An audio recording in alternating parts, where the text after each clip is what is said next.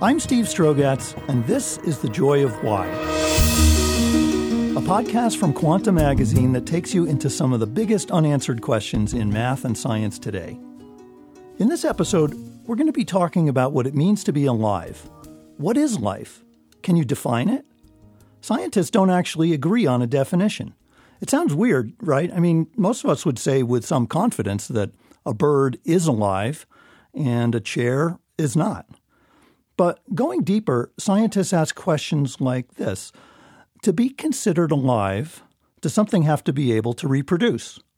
Does it have to be a product of evolution through natural selection? Does it need to have a metabolism and be able to process energy? Any definition along these lines is riddled with exceptions. For instance, is a virus alive? Well, viruses do evolve, but they don't replicate on their own. They use the host's cellular machinery to make more copies of themselves. The question of what life is also matters, because if we're going to be looking for life on other planets, don't we need to at least have some idea of what we're looking for? Later on in this episode, we'll hear from Sharif Mansi, professor of chemistry in the Department of Chemistry at the University of Alberta. But first, joining me now is Robert Hazen.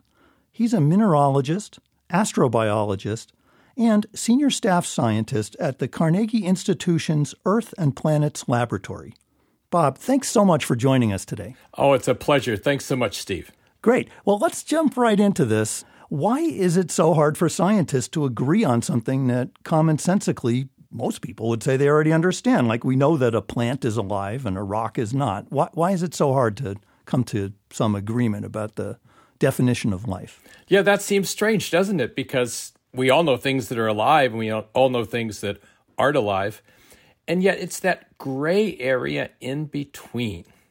So when we start saying this is alive and this is dead, that's fine. But when you say everything either has to be alive or dead, you're setting up a false dichotomy, because the taxonomy of what it means to be alive, I think, is much, much richer than just dead or alive.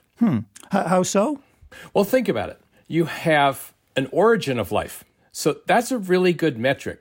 There was a point in our Earth's history when there wasn't a single living thing. It was a blasted surface. It was covered with volcanoes and magma, and it was just basically inhospitable. There was no place that life could even get a tiny foothold. But gradually, as the Earth cooled, as oceans formed, as the atmosphere became more palatable for some kind of living thing, we think there was a process, a historical process, the origin of life, in which chemical systems became gradually more complex, became more interesting. And at some point, yes, there was a first cell that probably had proteins and DNA, but there had to be something before that. And where do you draw the line? It's just difficult to say there's an absolute point in space and time when there was no life, and then the next point in space and time there was. Interesting. So the way you're phrasing it, it sounds like it's an issue of chemical complexity or something like that. It's a question of chemical complexity, but it's also a much more basic question of taxonomy. You know, it's so easy for humans to think in dichotomies. Good, bad, black, white, day, night. These are things that make life simple. It means we can categorize things very, very quickly. And early on in human history, this was a defense mechanism because you had to make decisions very, very quickly whether or not you were going to shake that person's hand or shoot an arrow at them. So we needed to make these decisions. But we don't have to do that when we're thinking about the larger issues of the natural world. The natural world is amazingly intricate and complex, and how those chemical complex systems emerge. And at what point a complex chemical system is something that we truly will call alive is not at all obvious. So I get your point about the gray zone. I mean, it's black and white is usually too simple applied to practically anything, that there's always some ambiguity in between. Nevertheless, let's say in the case of space missions that NASA's running, maybe off in the future, we will be trying, or even with earlier missions when we sent probes to Mars and that kind of thing, there was a quest to see if we could detect life. And so you would think in order to address that question objectively, you have to have some criteria for what you mean by have you found it or not? And NASA did. NASA did have criteria. And mostly it has to do with what I would call chemical idiosyncrasies. So organic molecules, molecules made with a carbon backbone, are everywhere in the cosmos. Anywhere there's carbon, you get this thing called organic chemistry. Lots of different kinds of molecules. They're just sort of a jumble, a mush of these things form. But life is very, very particular. And one thing I think we can say is if something is alive, it's going to put its energy into making a few molecules that work really well and ignoring the vast number of molecules that don't do much of anything. So if you have a system that has the biological overprint, it's going to show very specific groups of molecules, maybe molecules that are what are called chiral or left and right-handed. Maybe you'll have a predominance of just the left-handed or just the right-handed molecule.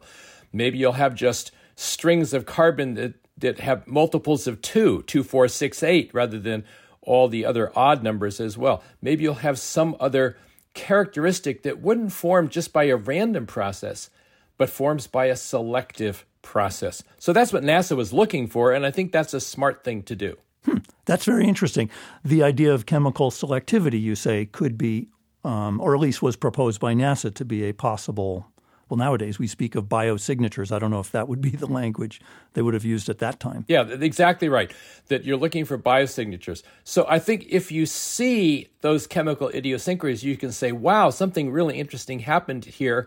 And it doesn't look like just the normal natural process. It looks like there was some real selection for function, molecules that did a job. You know, they metabolized or they helped build strong cellular structures or something like that.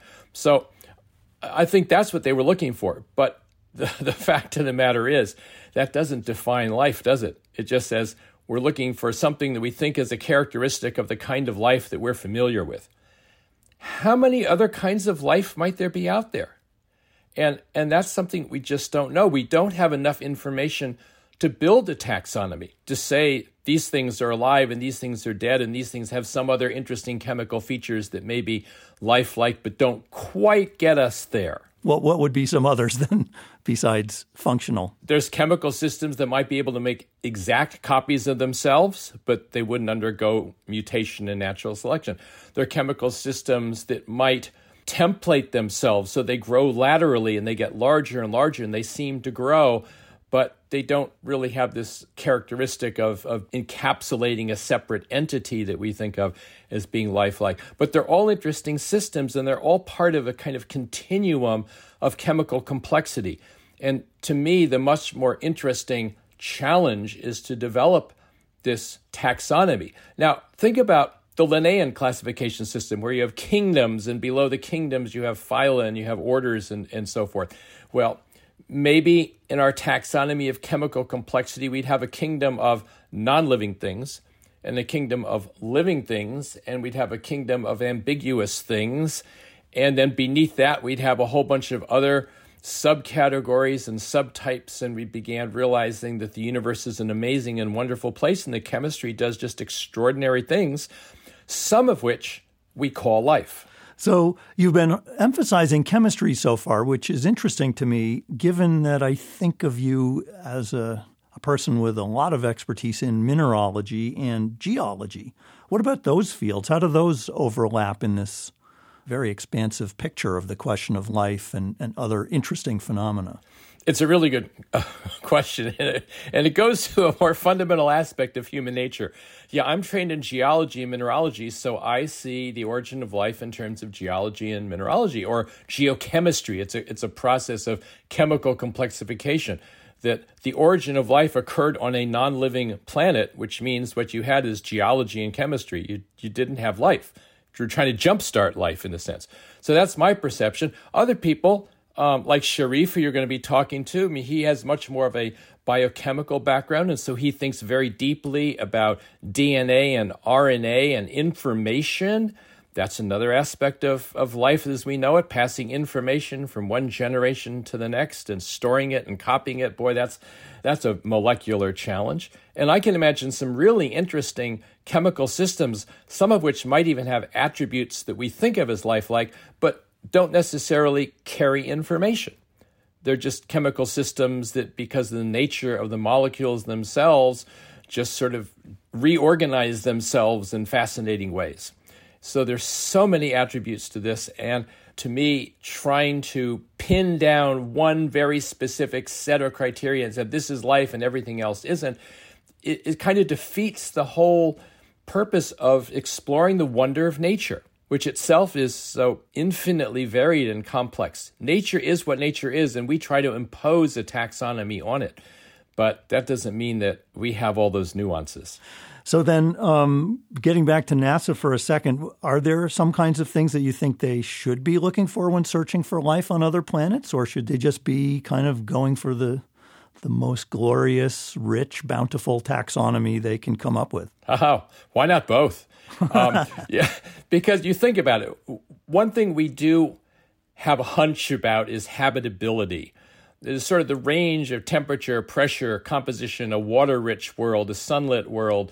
You have to have energy. You have to have various other criteria that allow chemical systems to do interesting things. If it's everything's molten or a vapor, it's much too hot. If everything's frozen and nothing moves, like on Pluto, then that seems much too cold. So we do think there's some sweet spots, and we do think there are things we can look for, like liquid water or some other fluid, but water is the only one that really seems to do the job. We need to look for carbon-based molecules because it seems like carbon's the only element that forms the kind of richly varied backbones that you need for the structures of what we think of as life.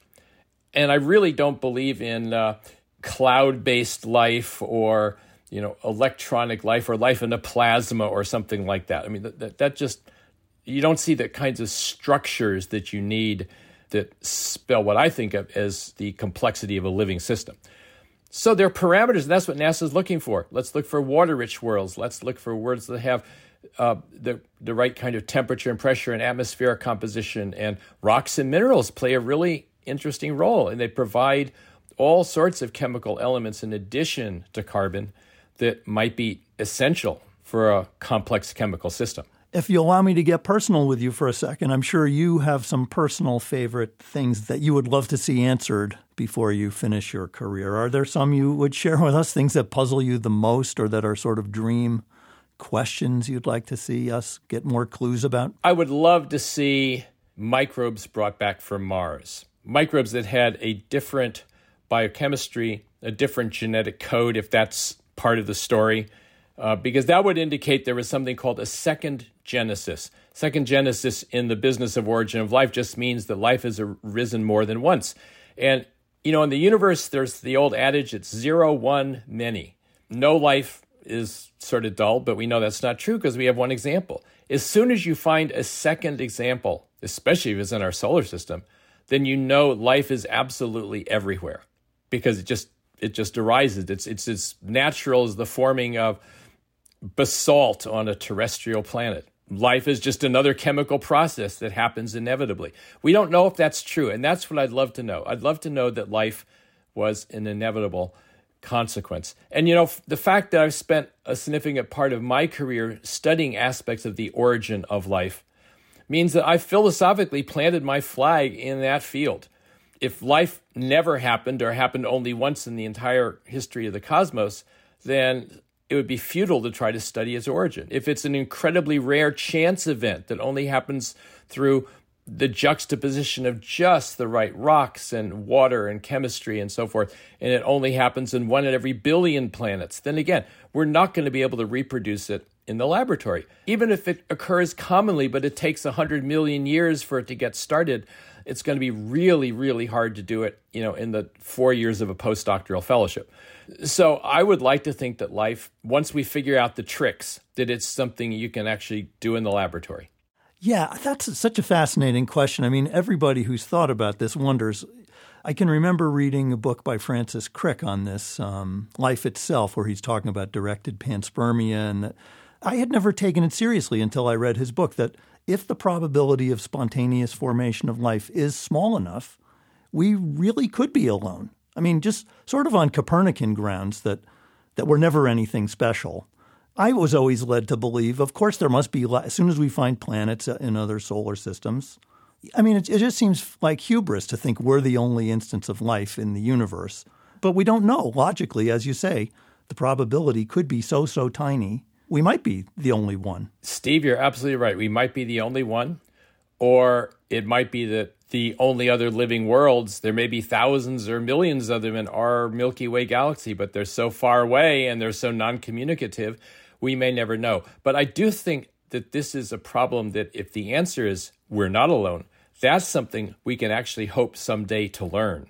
The negative is going to be really hard to prove, but all you need to do is find that one other living world, and then we have a very profound insight about the way the cosmos works. Wow. It's a cosmic thought. You know, I'm sort of encouraged by how quickly life started here. Speaking of geology, like let's put it in a geological perspective. Give me the numbers, roughly, how old the Earth is and how soon it starts to teem with life. Sure. So Earth began to form at 4.567 billion years ago. And it was not habitable for the first period of time. It may have had a window of habitability for a few tens of millions of years. And then that huge impact, the Theia impact that formed the moon, and that just smushed everything. The whole planet was encircled by a magma ocean, glowing red hot. That had to cool. So that may have been 4.45 billion years ago. I think something on that order, maybe as recently as 4.4. But that's the kind of extreme beginning date that we can think about. And we know that by 3.8, life was well established. We have stromatolites. We have other signs of life that were clearly there. So that's a block of, 600 million years. But I think life started much, much more quickly. But that's a hunch. I think probably we're looking at millions or tens of millions of years for a process to occur. If it's going to happen, chemistry, you've got a vast surface area of Earth. You've got millions of years to play with. You've got all different kinds of chemical systems and fluxes. And so Earth is a great experimental laboratory for chemistry. And with hundreds of millions of years to play with over the entire surface of the planet, wow, that's a lot of combinations of chemicals you can try, and life pops out of it. It's really this wonderful vision you're giving us here where it's not just now geology and mineralogy and chemistry, but you're bringing astronomy into it too with this story of the impact. Maybe just expand on that for a second. I'm not sure I've ever heard this idea of Theia. You're talking about the origin of the moon, where the moon came from. So the origin of the moon, when Earth was first forming, it was sort of a solar system dance. You had all these bodies that were gravitationally greedy, and they kept, like vacuum cleaners, sweeping up all the smaller worlds. And so in this game, the largest body always wins. Whatever has the most mass wins. And for a few tens of millions of years, Earth was competing with another smaller body, maybe about the size of Mars, is what I've seen, the calculations say. And so these two bodies they'd pass close to each other. They wouldn't quite kiss.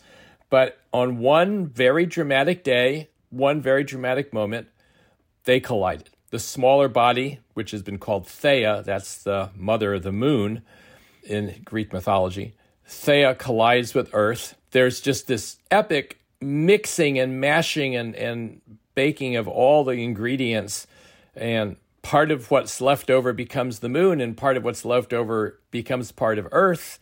And that clump of stuff that is blasted off the surface during the collision consolidates into the moon. And so we have this beautiful object in the sky, much, much closer back then, by the way. The moon was probably only a few tens of thousands of miles away, which means it looked very, very large in the sky, and the tidal effects were huge. But gradually the moon has been receding, even as it does today, and that changes the whole surface condition of Earth. Earth was uninhabitable immediately after that collision, but then things settled down, oceans with big tides early on, and the moon shining in the sky and receding year by year, and somewhere in that period of tens or hundreds of millions of years, life caught on. Thank you, Bob. This has been so intriguing. I mean, really mind-blowing, actually, to think about the interplay of, well, I'm tempted to say names of subjects that we learn in school: astronomy, geology, mineralogy, chemistry, biology. But the way you tell it, it's really just one beautiful big story of, I don't know how to summarize it. Well, what would you say? What's the end of my sentence there? Steve, it's a one unified web of knowledge. It's a way of knowing science is this most remarkable way for humans to look at our natural world. Not think about chemistry or geology or physics or astronomy or biology as separate things, but it's one interconnected web in which we see this amazing process of evolution of planets and moons, evolution of our solar system, and then the origin and evolution of life. Thank you, Bob. Thank you so much for joining us today. Thank you, Steve. Want to know what's happening at the frontiers of math, physics, computer science, and biology? Get entangled with Quanta Magazine, an editorially independent publication supported by the Simons Foundation. Our mission is to illuminate basic science and math research through public service journalism. Visit us at quantamagazine.org. So, as we just heard, Bob Hazen questions the usefulness of a rigid definition of life, preferring instead to identify the characteristics of interesting chemical systems that display complex behavior. Our next guest has spent a lot of time thinking about cells that mimic life. When thinking about what life is, he agrees that evolution is a satisfying thing to look for. So is the ability to reproduce. But these criteria do not fully capture what we mean when we speak about life. For him, understanding what life is more broadly includes an organism's ability to persist over time and interact with other living things. Sharif Mansi is a professor of chemistry in the Department of Chemistry, University of Alberta. He joins me now. Welcome. Thank you for having me. It's really a great pleasure. I'm very excited to hear about your work, which I found very captivating, I have to say. Okay, so let's start with this thorny issue of trying to define life. I've heard in other interviews that you've given that you say you have conflicting emotions about this issue of trying to define life. What do you mean by that? I mean, I understand the criticisms when people say that it's perhaps not even worth the time to try to articulate what it is that we mean by life. Some of my colleagues in the field at times will say things a bit provocative, such as, life is a term that's just for poets and scientists have no business using it. These things can, of course, seem like a distraction, but at the same time, I find it really bizarre that we have scientists all around the world that are trying to build something, but we can't even say what it is that we're trying to build. And how do you make progress in such a scenario? Well, what's so hard about it? I mean, maybe you could explain to us why. Because, the average person thinks, I recognize something. The desk in front of me as we talk, that's not alive. I think the big problem is that every time somebody proposes a definition of life, there's always somebody that can pop up and give an example of something that either we clearly perceived to be alive that doesn't fit the definition, or even the other way around, things that seem to fit the definition but are not alive. So, you can think of some sort of classic examples like a mule, so many people you'll ask, why isn't your desk alive? They'll say, well, it doesn't reproduce, living things are capable of reproduction, but we have examples of living things like a mule that clearly everybody thinks is alive but is incapable of having offspring. And then you can play this sort of opposite game as well, So salt crystals, there's lots of crystallographers out there. And one of the tricks that crystallographers use to grow more crystals is they crush old ones and they use the little itty-bitty pieces of their old crystals to seed the growth of new crystals. And you can do that even with just salt. You don't need to do that with proteins. And that's an example of replication. But, nobody's deceived by that, right? Nobody confuses replicating salt crystals as being alive. Right. So maybe not super useful to put a sharp boundary or to articulate necessary and sufficient conditions for life, because it seems like we could keep finding exceptions. But on the other hand, it feels like, as you say, it's hard to look for life elsewhere, like if we're trying to find life on other planets, if we have no concept what we're looking for. And so to that end, you've mentioned this criterion of persistence over time. I wonder if you could unpack that for us a little bit. Basically, all things tend towards disorder, right? That's sort of the second law of thermodynamics. And living things are out of equilibrium chemical systems. And so if they weren't alive, they would just sort of decay down back to their disordered component parts. That's basically what we would call death. Equilibrium essentially equals death. So what are these processes? What is the chemistry and physics behind life that essentially is always able to keep it out of equilibrium and persist over time to maintain that state? that highly ordered, sort of thermodynamically unfavorable state over time. Obviously, it's not forever. We do die, unfortunately, at one point. But that is an aspect, that I guess you could just call it metabolism. But I think a lot of times, even there, when people use that word metabolism, they're not really thinking of this angle. They're more thinking in terms of, molecule A gets converted to molecule B, then gets converted to molecule C. They don't seem to really be thinking about what is this sort of trick that biology uses to keep itself away from equilibrium and maintain this highly ordered state over time. So I'd really like to get into some work that you did over the past several years in your lab about what we could call a cellular Turing test. What's your take on it? I mean, give us the background. What was the Turing test? What was it trying to do in its day? And then let's talk about, your adaptation of it to the world of life. Sure. I mean, I should say that I wasn't the very first person to come up with this idea. There's a paper, I just am highlighting all of my horrible memory. I think it was in Nature Biotechnology or Nature, where there was a lot of British scientists that sort of came together and said that this perhaps could be one way that we could address this lack of a definition of life to help us make progress. And they had proposed a cellular Turing test in this paper. And that was just one of those things that when I saw it, I thought, I think I'm actually able to sort of put those pieces together in the lab and try to pull off a model system there. So basically, the whole idea is, these same sorts of problems existed in the artificial intelligence field, which I don't work in artificial intelligence, so probably you can speak much better about that than I can. But basically, it was from my understanding, the same sort of problem. How can we tell if a machine or a computer program is displaying intelligence if we're incapable of even defining intelligence in the first place? They had the same stupid arguments that we have in my field, fighting back and forth as to what is the right definition and what exactly, types of experiments we should be doing. And so what Turing essentially proposed is let's forget about this stupid fight and come up with a functional test. And if you pass this test, then, we haven't defined intelligence, but you're at least moving in the right direction. And so I always give a sort of very modern, I hope, modern take of it. Imagine that you're on your cell phone chatting with a friend or text messaging with a friend, and your friend has been substituted with a computer program. Are you able to figure out or realize that you're no longer chatting with your friend? So if you're not capable of distinguishing between your friend and the computer program that's substituted for your friend, then they've passed, essentially. You've passed the Turing test that the machine or the program has passed. And so it successfully deceived you into thinking that you were chatting with your friend. So it was a manner in which you avoided coming up with a definition. And the opposite situation is also instructive, right? Because if it fails, and it doesn't matter why it fails, the response time is a bit strange, the vocabulary is different than how your friend would speak, then you have to go back to the drawing board and develop a better program or better machine. And so basically that was the inspiration for several of our projects, was just seeing, can we build artificial cells that can engage in the same types of chemical communication that natural living cells engage in, and do it so well that they can deceive the natural cells into thinking that they're speaking to a neighbor as opposed to the things that we built in the lab.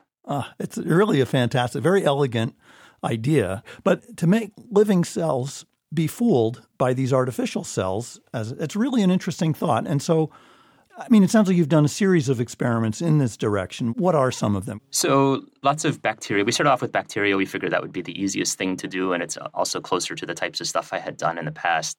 And so bacteria, they engage in chemical communication. Many of them exploit these small molecules called acyl homoserine lactones.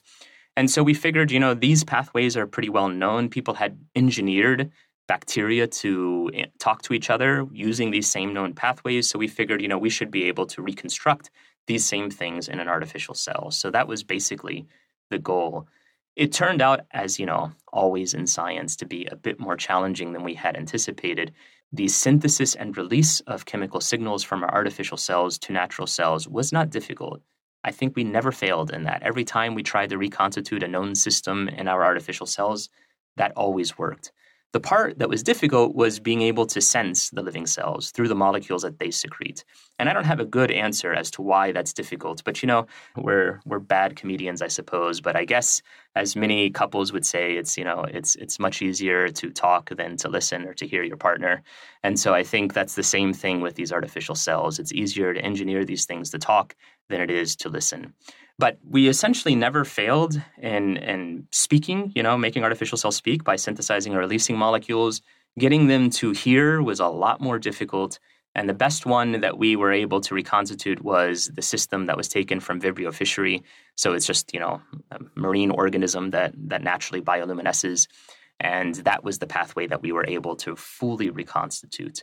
But basically, in the end, we were able to put these pieces inside of lipid vesicles to mimic sort of morphologically somewhat a cell. And if you take something like Vibrio fischeri, which naturally luminesces when it talks to each other, so when they reach a certain cell density, they know they've reached that density through communication with each other, they luminesce. So it's a very simple kind of qualitative test. And so if we take this bacteria and we grow them to half the density that they need to be to luminesce, and then we dump in our artificial cells to make up for the missing natural cells, they light up.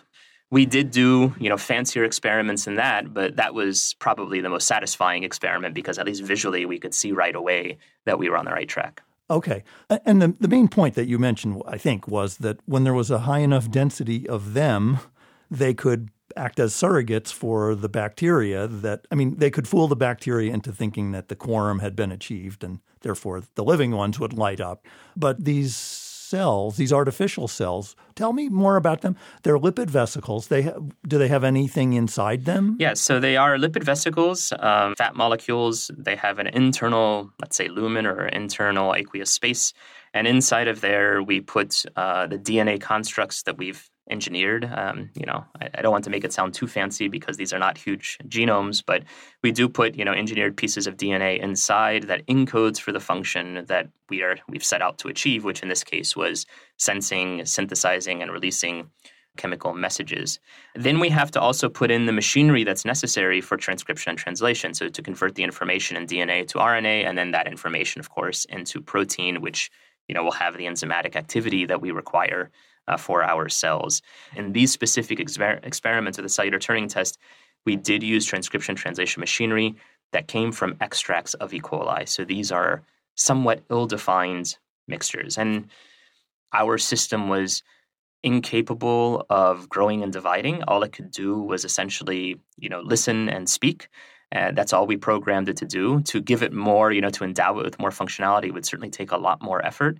But nevertheless, I would say for this one specific task, which I think is a quite important aspect of life, by the way, something that doesn't often pop up in definitions of life, this ability to organize and communicate with your neighbors, my guess is this came really, really early. So I don't think that we hit upon some sort of trick here. I think we are looking at something that is important because we tend to look at life as really just these individual units. Can I build an actual, one single cell or something along those lines? But I don't think that's how life works at all. It is a community affair. Evolution, by definition, basically is a community type of process. If we find life on another planet, we're not going to find just like one organism or one cell. These things don't make sense, right? That's not how biology works. Oh, yeah. That's beautiful. I really like what you were just saying there. And I think that's a very deep point that doesn't get emphasized enough. That the communal aspect of early life. We have spoken with other guests about the possibility of the massive horizontal gene transfer in very early life. I don't know, maybe I'm getting carried away, but I like your thought that communication is really early and deep in the story of life, maybe deeper even than what we think of as evolution today for the most part. I have to admit, in my head, I hadn't really thought of it in exactly that way. I guess, we all come at these things with our own biases, and mine typically is that I think that a lot of the stuff that we see as coming at different times, probably pieces of it were there from the beginning and emerged together, because I tend to look at biology as being so incredibly complex. I guess I just don't see biology modular the way I think a lot of people who try to engineer, in the field of synthetic biology, they're always trying to sort of put together, they love using the analogies of Lego pieces and things like that, which of course in some ways we incorporate some of the stuff that they do. But I don't really see biology as being modular. I see it as a very messy, intricate, network of things that probably reflects its origins.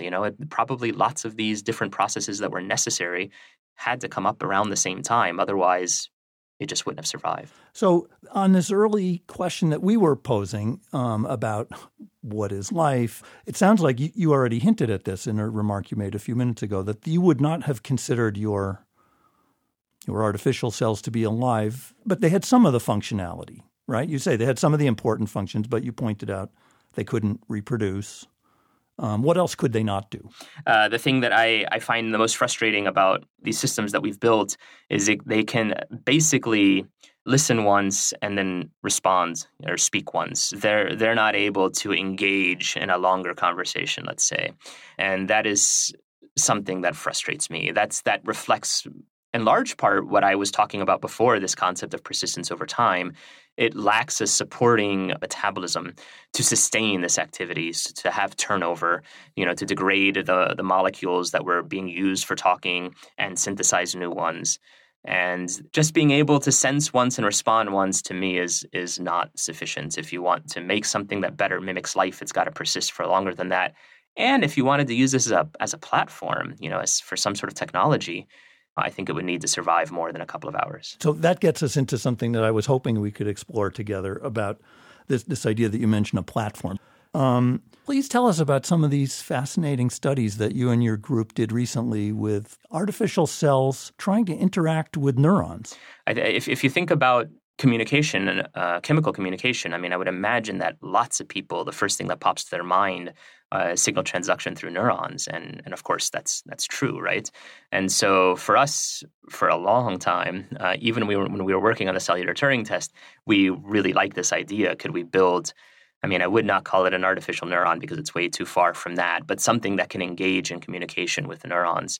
And that's not just fun intellectually, but I think that also has possibilities for technologies, right? There are lots of diseases, neurodegenerative diseases like Parkinson's disease, where essentially your neurotransmitters like dopamine are not being produced as you get older. And, if you built artificial cells that can sense the concentrations of dopamine, for example, and then synthesize more dopamine whenever the levels get too low, that sounds like a fantastic therapy. You wouldn't have to sort of flood the patients with tons of drug molecules that may or may not cross the blood-brain barrier and get to where you want to go. You could have artificial cells that are targeted to different parts of the body. Again, there's a lot of work to get there. And then very locally, whenever the concentrations drop below what's needed, they can replenish the supplies. They sound really attractive. But again, I think this persistence problem that, while I find it interesting from a more, let's say, intellectual perspective on what is life, has very practical implications as well. What's the point of taking an artificial cell into your body if it just, falls apart almost immediately? As you say, if this artificial cell could exist and thrive for a certain amount of time and do smart things like sense whether a cancer cell is present, and if so, what molecules, what chemotherapeutic agents to dump on that one. We're not there yet, it sounds like. But that's the vision, right? That's the dream, maybe. Yes. To be able to encode multiple outputs, obviously, and to increase the capacity for synthesis so that you can actually carry out whatever, the synthesis for whatever drug molecules you need, that I think would just be insanely satisfying. And an interesting example of how fundamental thinking about research, like you might be really driven by your curiosity about origin of life or thinking about this deep question of what does it mean to be alive or not alive. And then out of that pure curiosity-driven research comes these fantastic biomedical applications. It's not far-fetched, I think. For a long time, I would run into colleagues that did neurobiology, and this kept popping up over and over again. So we built artificial cells because of the difficulty in sensing stuff. We had them sense the same sort of molecule that would have been secreted from bacteria. So in that sense, the listening component was, listening to bacteria talk. But in response, it could talk to neurons. And so what we actually did was they were neural stem cells. And this was done in collaboration with 3 different biology labs because I have no experience with eukaryotic biology or doing any sort of tissue culture stuff. So this, took a dedicated PhD student. His name is Duhan Topralak. Basically, these artificial cells could synthesize and release brain-derived neurotrophic factor, which is a neurotrophic factor, as the name suggests, that impacts the differentiation of neurons from immature to, let's say, mature neural cells. And so we took these neural stem cells, we incubated them with our artificial cells, we added the molecule that bacteria would secrete. We didn't actually mix bacteria with the neurons. So it was sensing this molecule in the environment and in response synthesized and released something that guided, in some sense, the differentiation of neural stem cells.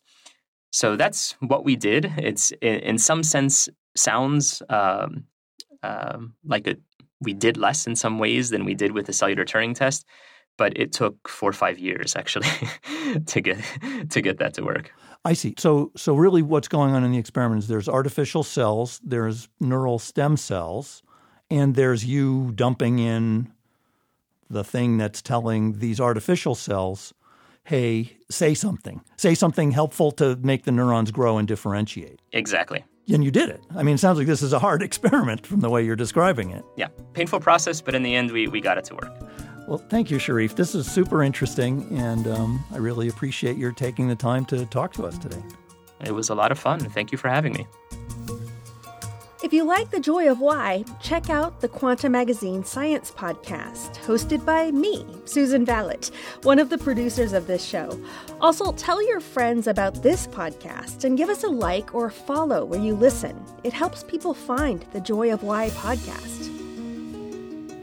The Joy of Why is a podcast from Quanta Magazine, an editorially independent publication supported by the Simons Foundation.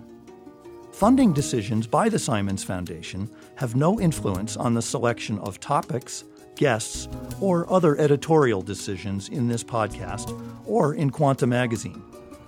The Joy of Why is produced by Susan Vallet and Polly Stryker.